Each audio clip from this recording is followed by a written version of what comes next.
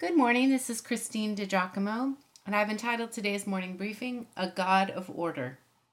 It was after a small group gathering, and several of her friends called her over and said, "We're going to pray for you. We're going to pray that you are baptized with the Holy Spirit tonight, that you speak in tongues." They led her several feet away and prayed a little, and then said, "Start by saying Hallelujah. Now say it over and over. Now say it faster, and let the other words come out. Go on, just let yourself go." All the while, a janitor was trying to mop in and around their feet so he could go home for the night. Actually, it was kind of a funny scene. After Hallelujah, no other words came out, so she wasn't sure what to do next, and she felt kind of like a failure. As we walked to the car several moments later, she turned to me and said, "What do you think about what just happened?" I hesitated. "Well, more importantly, what do you think about it?" "I'm not really sure, but I sure feel odd, and not really in a good way. I think it was a little strange." "Trust your instinct," I said. "If you felt uncomfortable, maybe there was something not quite right about all of it." Indeed, I believe there was something wrong. In 1 Corinthians 14, Paul gives us parameters for the exercise of the spiritual gifts of speaking in tongues and prophecy. So we look at the next passage here, verses 13 through 25. I know these sometimes get a little lengthy, but the whole point is that we get the whole counsel of the Word of God, and there's no other way other than just reading through it. So it's very important to get the big picture and the whole picture. So here we go. "So anyone who speaks in tongues should pray also for the ability to interpret what has been said. For if I pray in tongues, my spirit is praying, but I don't understand what I am saying.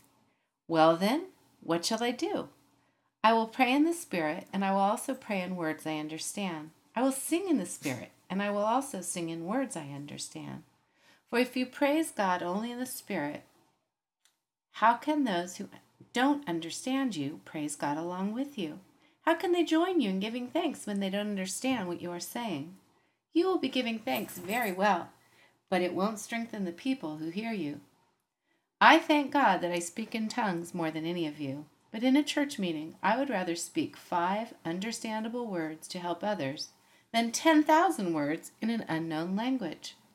Dear brothers and sisters, don't be childish in your understanding of these things. Be innocent as babies when it comes to evil, but be mature in understanding matters of this kind. It is written in the Scriptures, 'I will speak to my own people through strange languages and through the lips of foreigners, but even then they will not listen to me,' says the Lord." That's from Isaiah. So you see that speaking in tongues is a sign, not for believers, but for unbelievers. Right here, Paul is referring here to the Jews in particular. Then he said, "Prophecy, however, is for the benefit of believers, not unbelievers. Even so, if unbelievers or people who don't understand these things come into your church meeting and hear everyone speaking in an unknown language, they will think you are crazy. After all, who can respond when they do not even understand the words?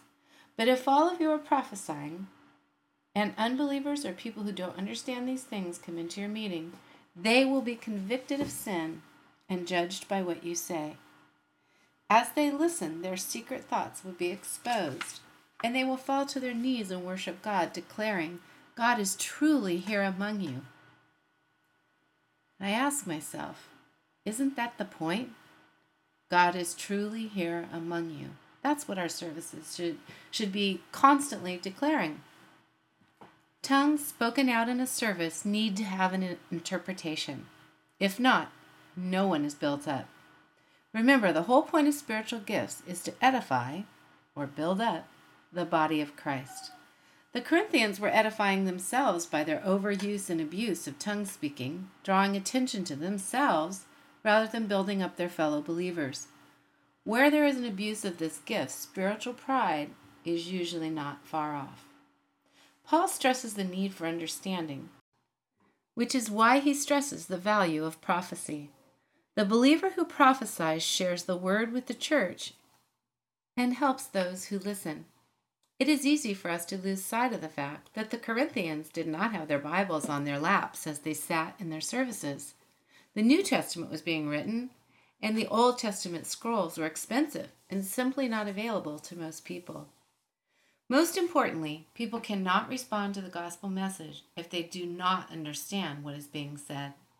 Nothing is more important than the facts of Christ, who he is, what he had done, and what he wanted yet to do for them. Now, back to my friend who had the mop swishing around her feet. When the Holy Spirit imparts a gift, any of the spiritual gifts, but in this case, the gift of tongues, he doesn't need us to prime the pump. It felt strange to my friend because it was. Our God is a God of order. Period. I will leave you to fill in the rest of the blanks there. But remember, our God is a God of order. If you'd like to see this in its entirety, you can go to pastorwoman.com, click on Morning Briefings, and again, the title is A God of Order.